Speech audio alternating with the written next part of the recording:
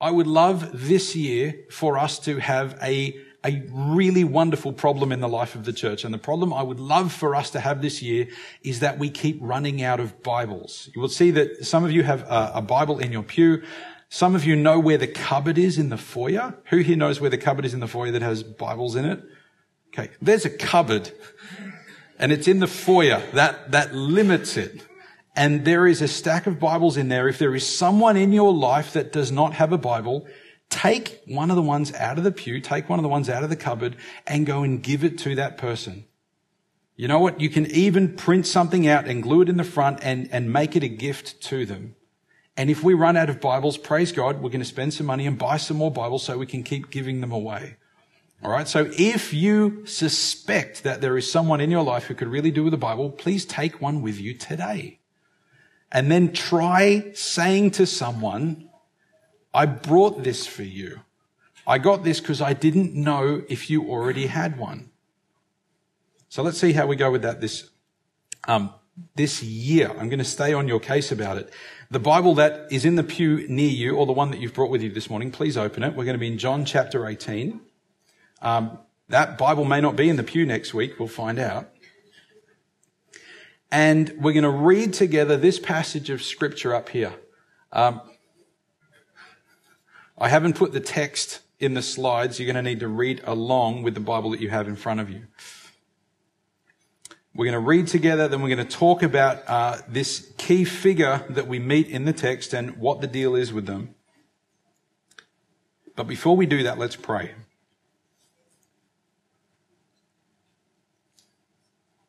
Lord Jesus, we come to you this morning not just because we have an academic interest in some historical events, but because we want to know you yourself. And Lord Jesus, we pray together this morning that we might know you as individuals and as a group, that you might make yourself very clear to us, that we might walk and talk with you, that your Spirit might be at work inside of us, making known to us your glory and your holiness and your majesty. Lord Jesus, would you please meet with us this morning? Would you please show us who you are? Would you illuminate this text to us this morning? We present ourselves to it. And in your name we pray. Amen. John chapter 18, starting at verse 28. We spoke last time again about Peter's denial of Jesus and how wonderful it is that we can see that Jesus' love for Peter is not based on Peter's performance, because his performance is really dodgy. Chapter 18, verse 28 is where we pick our reading up this morning, and I'm going to be reading from an NIV. Then the Jewish leaders took Jesus from Caiaphas to the palace of the Roman governor. By now it was early morning, and to avoid ceremonial uncleanness, they did not enter the palace because they wanted to be able to eat the Passover. So everything that's just happened with Jesus, him being arrested, him being taken first to Annas, then to Caiaphas, this trial going on, Jesus being struck across the face, Peter denying Jesus as he is brought out, all those things going on have happened throughout the night, and now it is the early hours of the morning. By the way, the rules of the Sanhedrin meant that no trial was actually allowed to happen at night. So they've broken their own rules to make this happen. Also, if something was a capital trial, if someone was going to be put to death about something, the trial usually had to go for at least 2 days. So they've broken some more of their practices there. This is something that they are rushing to do because the Passover feast is happening. And if they end up being ceremonially unclean, they would need to go through the cleaning process again. And because they couldn't be bothered doing that, because they didn't want to be, out of sync with what's happening, to miss out on a couple days of the Passover feast, because these guys are influential and respected, they have rushed through this. Verse 29. They wouldn't go into the palace because it would make them ceremonially unclean. So Pilate came out to them and asked, "What charges are you bringing against this man?" "If he were not a criminal," they replied, "we would not have handed him over to you." It's interesting. If he were not a criminal, we would not have handed him over to you. We'll talk about Pilate's response in a couple minutes. Verse 31, Pilate said, "Take him yourselves and judge him by your own law." "But we have no right to execute anyone," they objected. We know that they had already brought a woman into the temple courts to stone her. John has already told us about that. The Jewish ruling class did actually execute people, and Rome did turn a blind eye to it. We'll talk about why they're doing this differently with Jesus shortly. Verse 32, this took place to fulfill what Jesus had said about the kind of death he was going to die. Pilate then went back inside the palace, summoned Jesus, and asked him. So Jesus comes in on his own. "Are you the king of the Jews?" "Is that your own idea?" Jesus asked. "Or did others talk to you about me?" "Am I a Jew?" Pilate replied. "Your own people and chief priests handed you over to me. What is it that you have done?" Jesus said, "My kingdom is not of this world. If it were, my servants would fight to prevent my arrest by the Jewish leaders, but now my kingdom is from another place." "You are a king then," said Pilate. Jesus answered, "You say that I am a king. In fact, the reason I was born and came into the world is to testify to the truth. Everyone on the side of truth listens to me." "What is truth?" retorted Pilate. With this, he went out again to the Jews gathered there and said, "I find no basis for a charge against him. But it is your custom for me to release to you one prisoner at the time of the Passover. Do you want me to release the King of the Jews?" They shouted back, "No, not him. Give us Barabbas." Now Barabbas had taken part in an uprising. Then Pilate took Jesus and had him flogged. The soldiers twisted together a crown of thorns and put it on his head. They clothed him in a purple robe and went up to him again and again, saying, "Hail, King of the Jews." And they slapped him in the face. Once more, Pilate came out and said to the Jews gathered there, "Look, I am bringing him out to you to let you know that I find no basis for a charge against him." When Jesus came out wearing the crown of thorns and the purple robe, Pilate said to them, "Here is the man." As soon as the chief priests and their officials saw him, they shouted, "Crucify, crucify." But Pilate answered, "You take him and crucify him. As for me, I find no basis for a charge against him." The Jewish leaders insisted, "We have a law, and according to that law, he must die because he claimed to be the Son of God." When Pilate heard this, he was even more afraid. And he went back inside the palace. "Where do you come from?" he asked Jesus, but Jesus gave him no answer. Close your finger on your Bible for a moment, otherwise you'll read on because it's really good. We need to talk about Pilate, and Pilate is someone that we actually have some other information about. In the first century, so between what we call year 0 and year 99 is technically the first century. So a guy by the name of Flavius Josephus was a Jewish historian, and he drew on other sources, but he gives us a number of records. I'm sorry for the smallness of the text. I'm just going to read these pieces through because this tells us who we're actually dealing with here. Pilate being sent by Tiberius as prefect to Judah. So Pilate is already, we think, a member of the cavalry because that's where his family was attached to. And he's already a decorated military strategist. He gets sent to be the governor, Rome's representative, who is over all of Judea. And his job is to keep the peace. Pax Romana, the peace of Rome. His job is to apply the Roman Empire to the indigenous people who are there to rule over them, mainly for taxation purposes. Pilate, being sent by Tiberius as prefect to Judah, introduced into Jerusalem by night and undercover the effigies of Caesar, which are called standards. So when Pilate turns up, all the different Roman governors who've been there before him don't walk in with Caesar's face and Caesar's banners flying because they don't want to upset the locals. They want to have enough peace to be able to tax them. Pilate seems to not care. This is the first thing that we learn about him. This proceeding, when day broke, aroused immense excitement amongst the Jews. They were upset. Those on the spot were in consternation, considering their laws to have been trampled underfoot. Remember, this is Pilate's first week on the job, as those laws permit no image to be erected in the city. While the indignation of the townspeople stirred the country folk who flocked together in crowds. Hastening after Pilate to Caesarea, the Jews implored him to remove the standards, these big banners, these big displays and flags, to remove these standards from Jerusalem and to uphold the laws of their ancestors. Remember, Josephus is a Jew. He's writing from the Jewish perspective. When Pilate refused, they fell prostrate around his palace and for 5 whole days and nights remained motionless in that position. We don't know if there's a bit of exaggeration going on here. The great stadium where Pilate addressed the Jewish multitude. On the ensuing day, Pilate took his seat on his tribunal in the great stadium and summoning the multitude with the apparent intention of answering them, gave the arranged signal to his armed soldiers to surround the Jews. This is how Pilate works. Finding themselves in a ring of troops 3 deep, the Jews were struck dumb at this unexpected sight.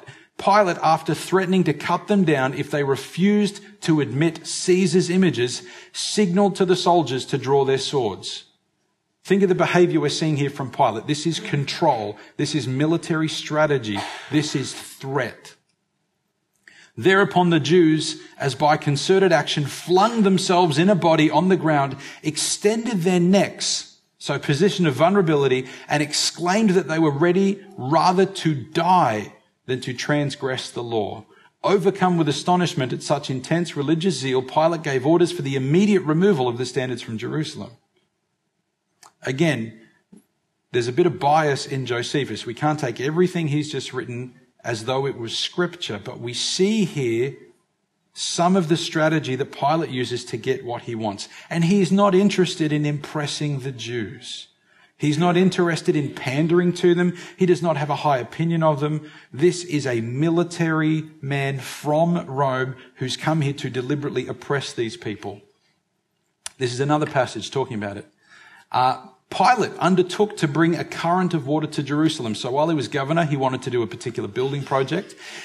But he did it with the sacred money and derived the origin of the stream from the distance of 200 furlongs. So Pilate goes to the Jewish treasury, the temple's treasury, takes their money to pay for his aqueduct.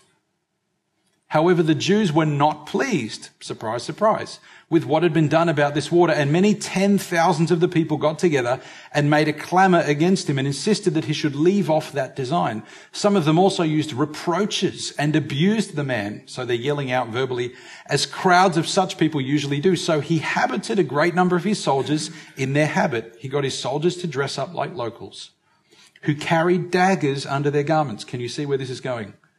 And send them to a place where they might surround them. So he bid the Jews himself go away, but they boldly, casting reproaches upon him, he gave the soldiers that signal which had been beforehand agreed on, who laid upon them much greater blows than Pilate had commanded him. His soldiers go for broke, and equally punished those that were tumultuous and those that were not. His soldiers just attacked everyone, nor did they spare them in the least. And since the people were unarmed and were caught by men prepared for what they were about, they were a great number of them slain by this means, and others of them ran away wounded, and thus an end was put to this sedition. Can we see who Pilate is? This is the person that we find Jesus being presented to. One more. Again from Josephus. There was an uprising that happened in Samaria. If you know your biblical geography, Samaria is the area to the north, otherwise known as the northern kingdom, where Jesus meets the woman at the well. So there's an uprising that happens because there's a guy who basically wants to lead a rebellion. I'll start reading from about where that blue number 9 is. So they came thither armed and thought the discourse of the man probable. So all these locals gathered together to go with this guy and to rise up in rebellion. And as they abode at a certain village which was called Tirathaba, they got the rest together to them and desired to go up the mountain in a great multitude together. But Pilate prevented their going up by seizing upon the roads with a great band of horsemen and footmen who fell upon those that were gotten together in the village. And when it came to an action, some of them they slew and others of them they put to flight. In other words, they killed some, others ran off. They took a great many alive, the principal of which, and also the most potent of those that fled away, Pilate ordered to be slain. Even the prisoners that Pilate takes captive, he often kills. If he considers them a threat at all. When this tumult was appeased, when the violence died down, the Samaritan Senate sent an embassy to Vitellius, a man that had been a consul and who was now the president of Syria, and accused Pilate of the murder of those that were killed. For that they did not go to Tirathaba in order to revolt from the Romans, but to escape the violence of Pilate. So Vitellius sent Marcellus, a friend of his, to take care of the affairs of Judea. Basically, Pilate ends up losing his job because he's too violent. He puts down a rebellion with such force and takes so little prisoners of war. This is the person that we are dealing with. In 1969, this stone was found at the Roman theatre in Caesarea. And it has a dedication by Pilate to Tiberius Caesar Augustus on it. This is a piece of archaeological evidence we have that Pilate lived and that Pilate was a powerful person and that he makes this tribute to the emperor. The inscription's been dated to about 30 AD, give or take 5 years. This is not a photo of Pilate. This is a still from the film The Passion of the Christ, which I think does a good job of representing him in some of his violence. So here is someone who we can see their default setting is violence. Their default setting is if anything is a threat to them, they will crush the threat mercilessly. And this is the person who's been put in charge of maintaining the peace of Rome throughout the empire. He's supposed to not cause antagonism, but he pushes pretty hard in that direction. He threatens the Jews. He's eventually removed from his post because he is too violent. So let's read again some pieces of this text and see if it reads a little bit different to us. Verse 28. Then the Jewish leaders took Jesus from Caiaphas to the palace of the Roman governor. This is at his palace. They are now on his turf. And this is a dangerous phrase. By now it was early morning, and to avoid ceremonial uncleanness, they did not enter the palace. So you've turned up at Pilate's palace and gotten him out of bed. And then you've stood outside and said, I'm not going to come inside because that will make me unclean. What sort of mood might that suggest Pilate is in? So Pilate came out to them and asked, what charges are you bringing against this man? Is this man a threat?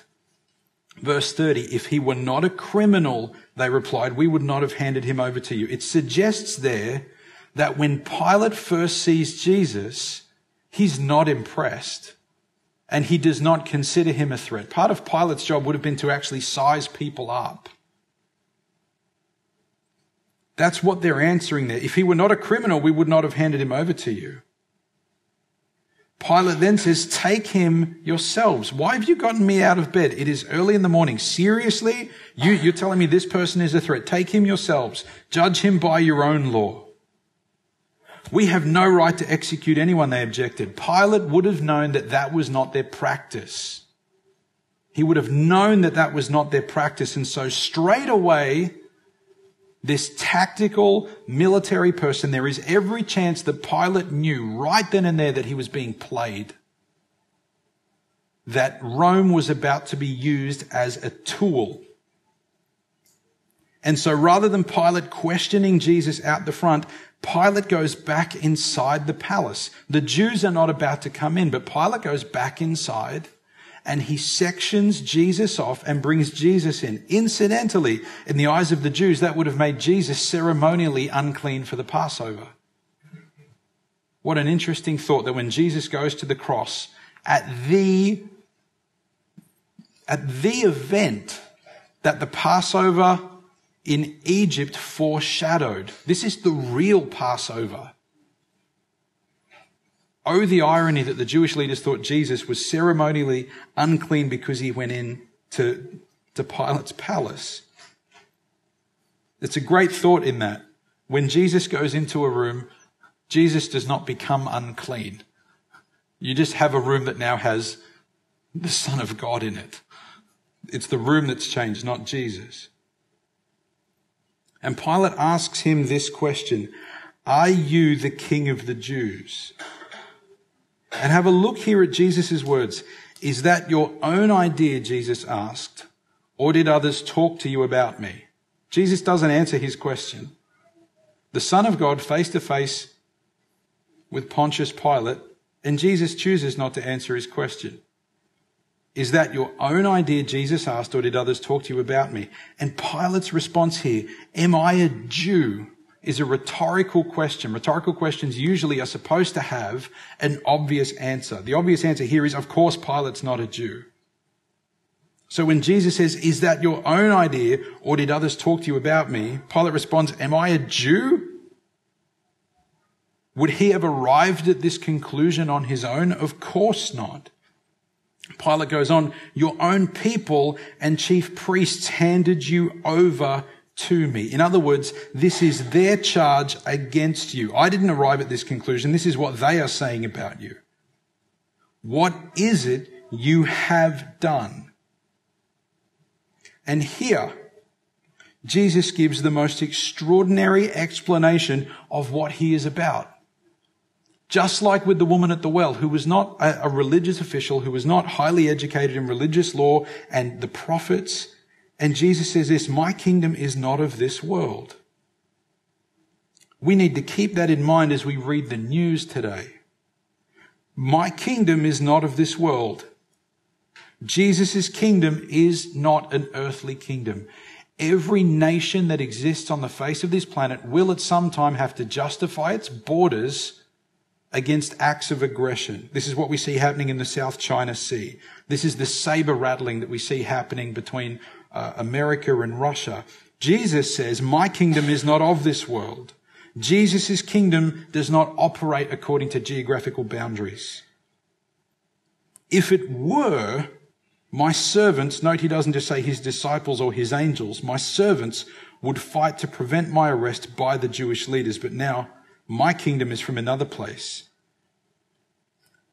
Remember who Jesus is talking to here. This guy doesn't like Jews, and this guy is a highly decorated soldier, a strategic thinker, and he is an envoy for the Roman Empire who invade other people's land. And here Jesus says, "You know what? My kingdom doesn't even operate on that scale. I'm on a whole different scale. Whole nother level." Pilate seizes on the answer to the question that he wanted. "You are a king then," said Pilate. Jesus answered, "You say that I am a king."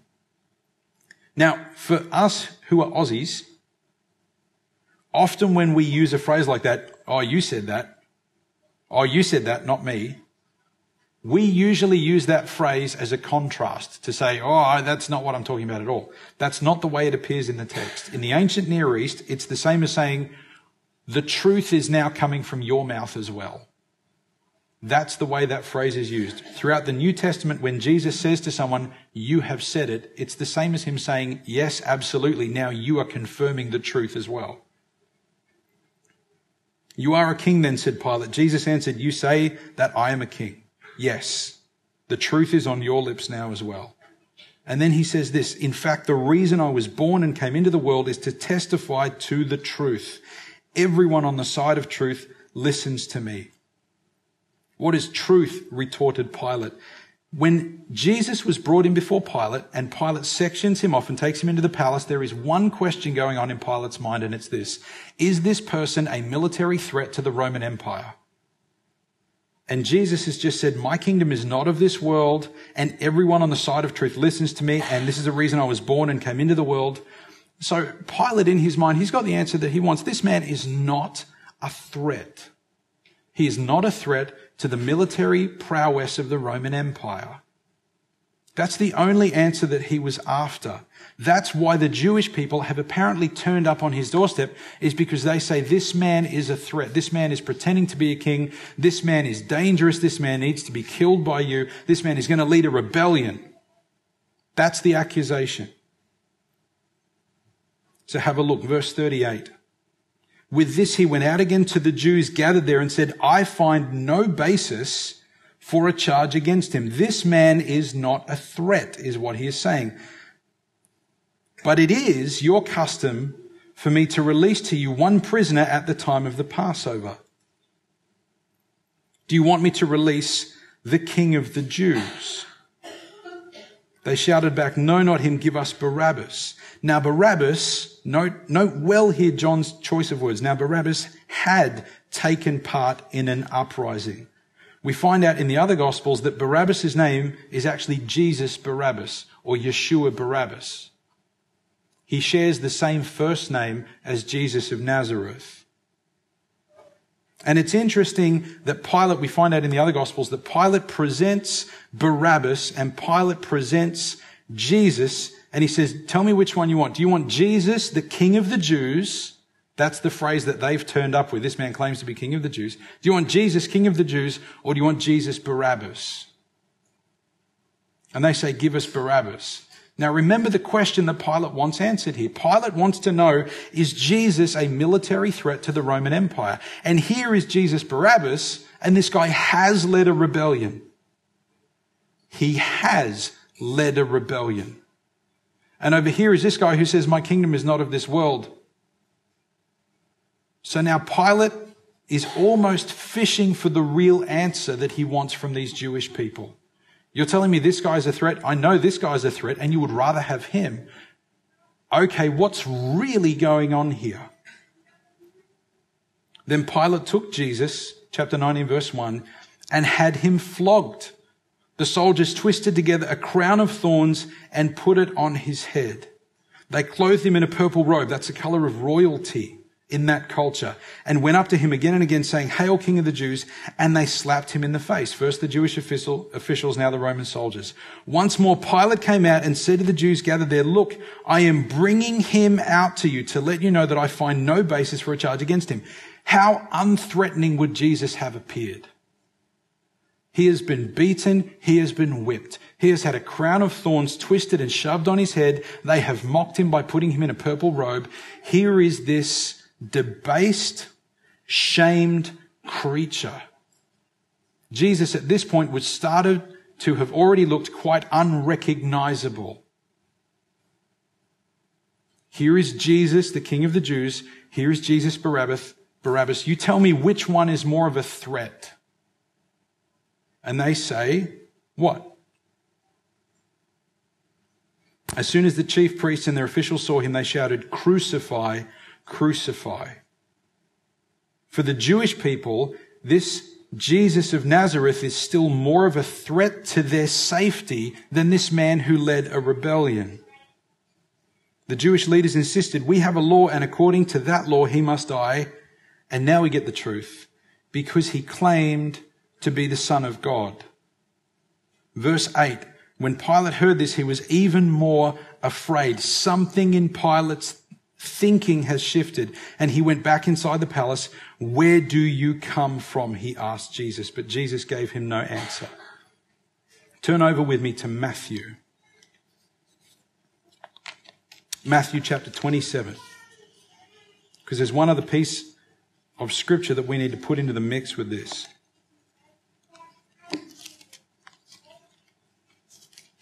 Matthew chapter 27, we're going to read down around about verse 18.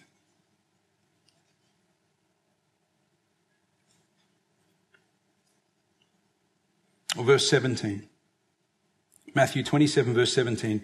When the crowd had gathered, Pilate asked them, which one do you want me to release to you, Jesus Barabbas or Jesus who is called the Messiah?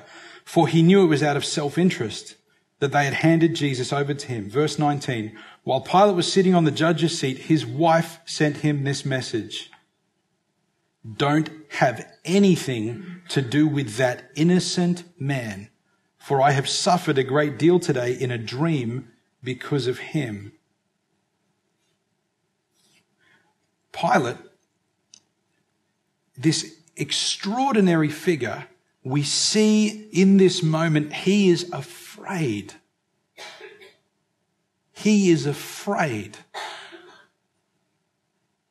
He has encountered this figure, this chewed up, spat out, whipped and scourged figure. He can see that the population is stirred up because of it. And there is nothing outwardly about Jesus that is a threat. But he sees how stirred up the Jewish people are because of this. And he's confronted with this, that Jesus says to him, "I am a king, and my kingdom is not of this world." And then he's confronted with the hatred that the Jewish people have for him, which doesn't make sense. And then he's confronted with his own wife's dream, that she has had this spiritual experience. Read on with me a little bit. John chapter 19, verse 10. "Do you refuse to speak to me?" Pilate said. After he's afraid, after something has shifted inside of him, he goes back in and he says, "Where do you come from? Do you refuse to speak to me? Don't you realize I have power either to free you or to crucify you?" And now Jesus answers, "You would have no power over me if it were not given to you from above. Therefore, the one who handed me over to you is guilty of a greater sin." Not a greater error, not a greater mistake, but a greater sin. And have a look here, verse 12. "From then on, Pilate tried to set Jesus free."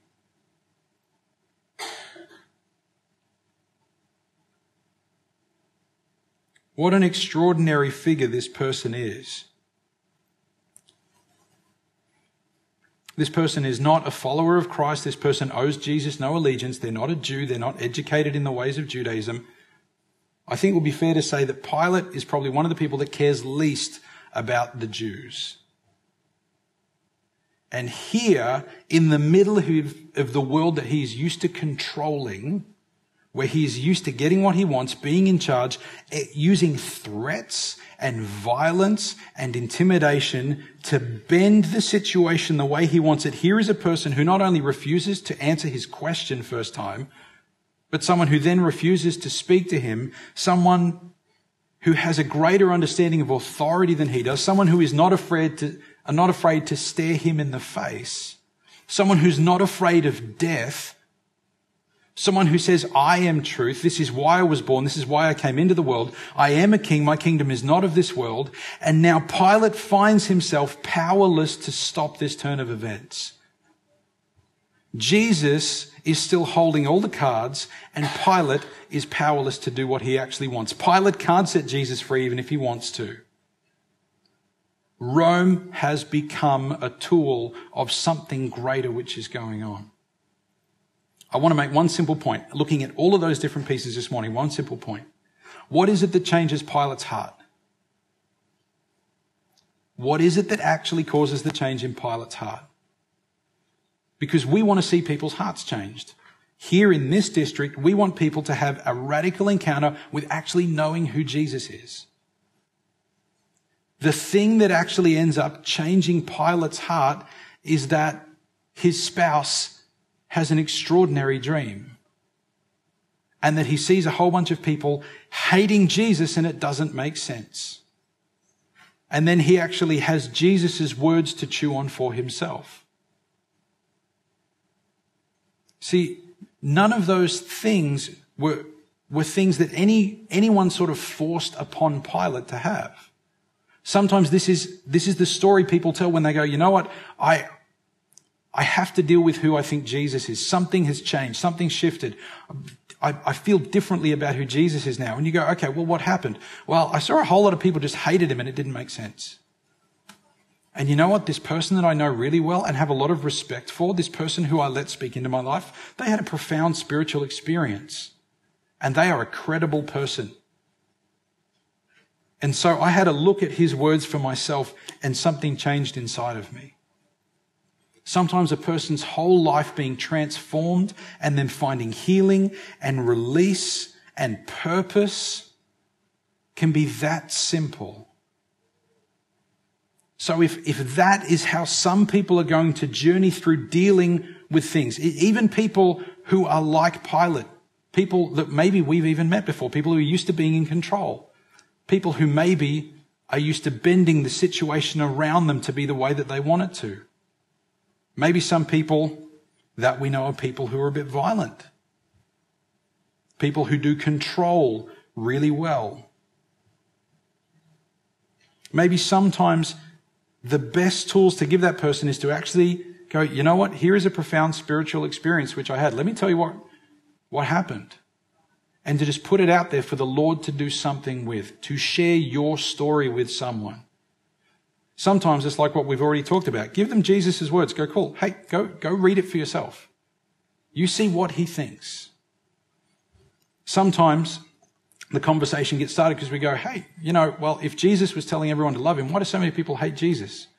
Why are there so many countries in the world where if I go and I talk openly about Jesus, I'll get locked up or I'll get killed? Or I'll get beaten and then locked up and then killed? Why is the hatred for Jesus so strong if he's actually nothing and nobody?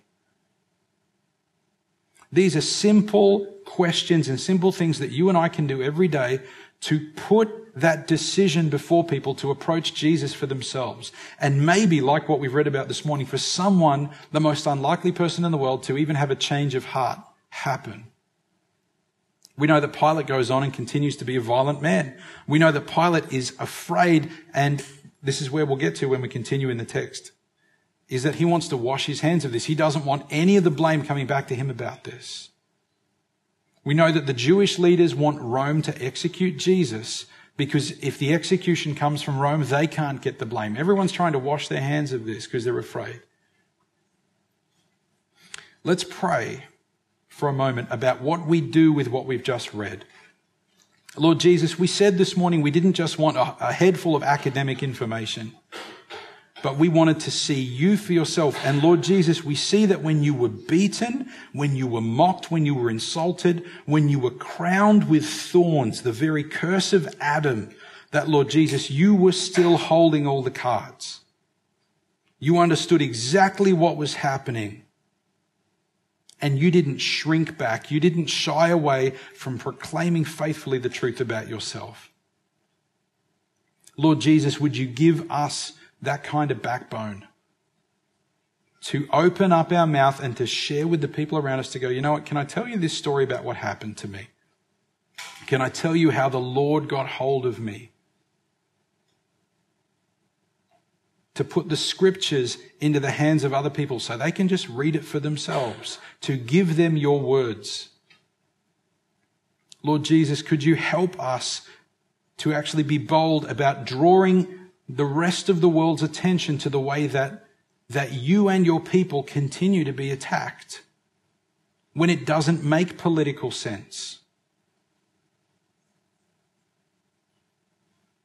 Lord Jesus, as we've read about this morning, would you help us to take that on board and to work with this information in a way that changes our behavior, in a way that benefits your kingdom and that brings you glory and praise and honor. Lord Jesus, if we are here this morning and if we are the person who is still really wrestling with this, would you journey with us through our questions? Would you help us to bring our very best questions and for you to give us insight, for you to show yourself really, really plainly, really clearly? Lord Jesus, we commit this week to you. Lord, we pray particularly for those who are contemplating baptism for this service coming up in several weeks' time. Lord Jesus, would you be with us? Amen.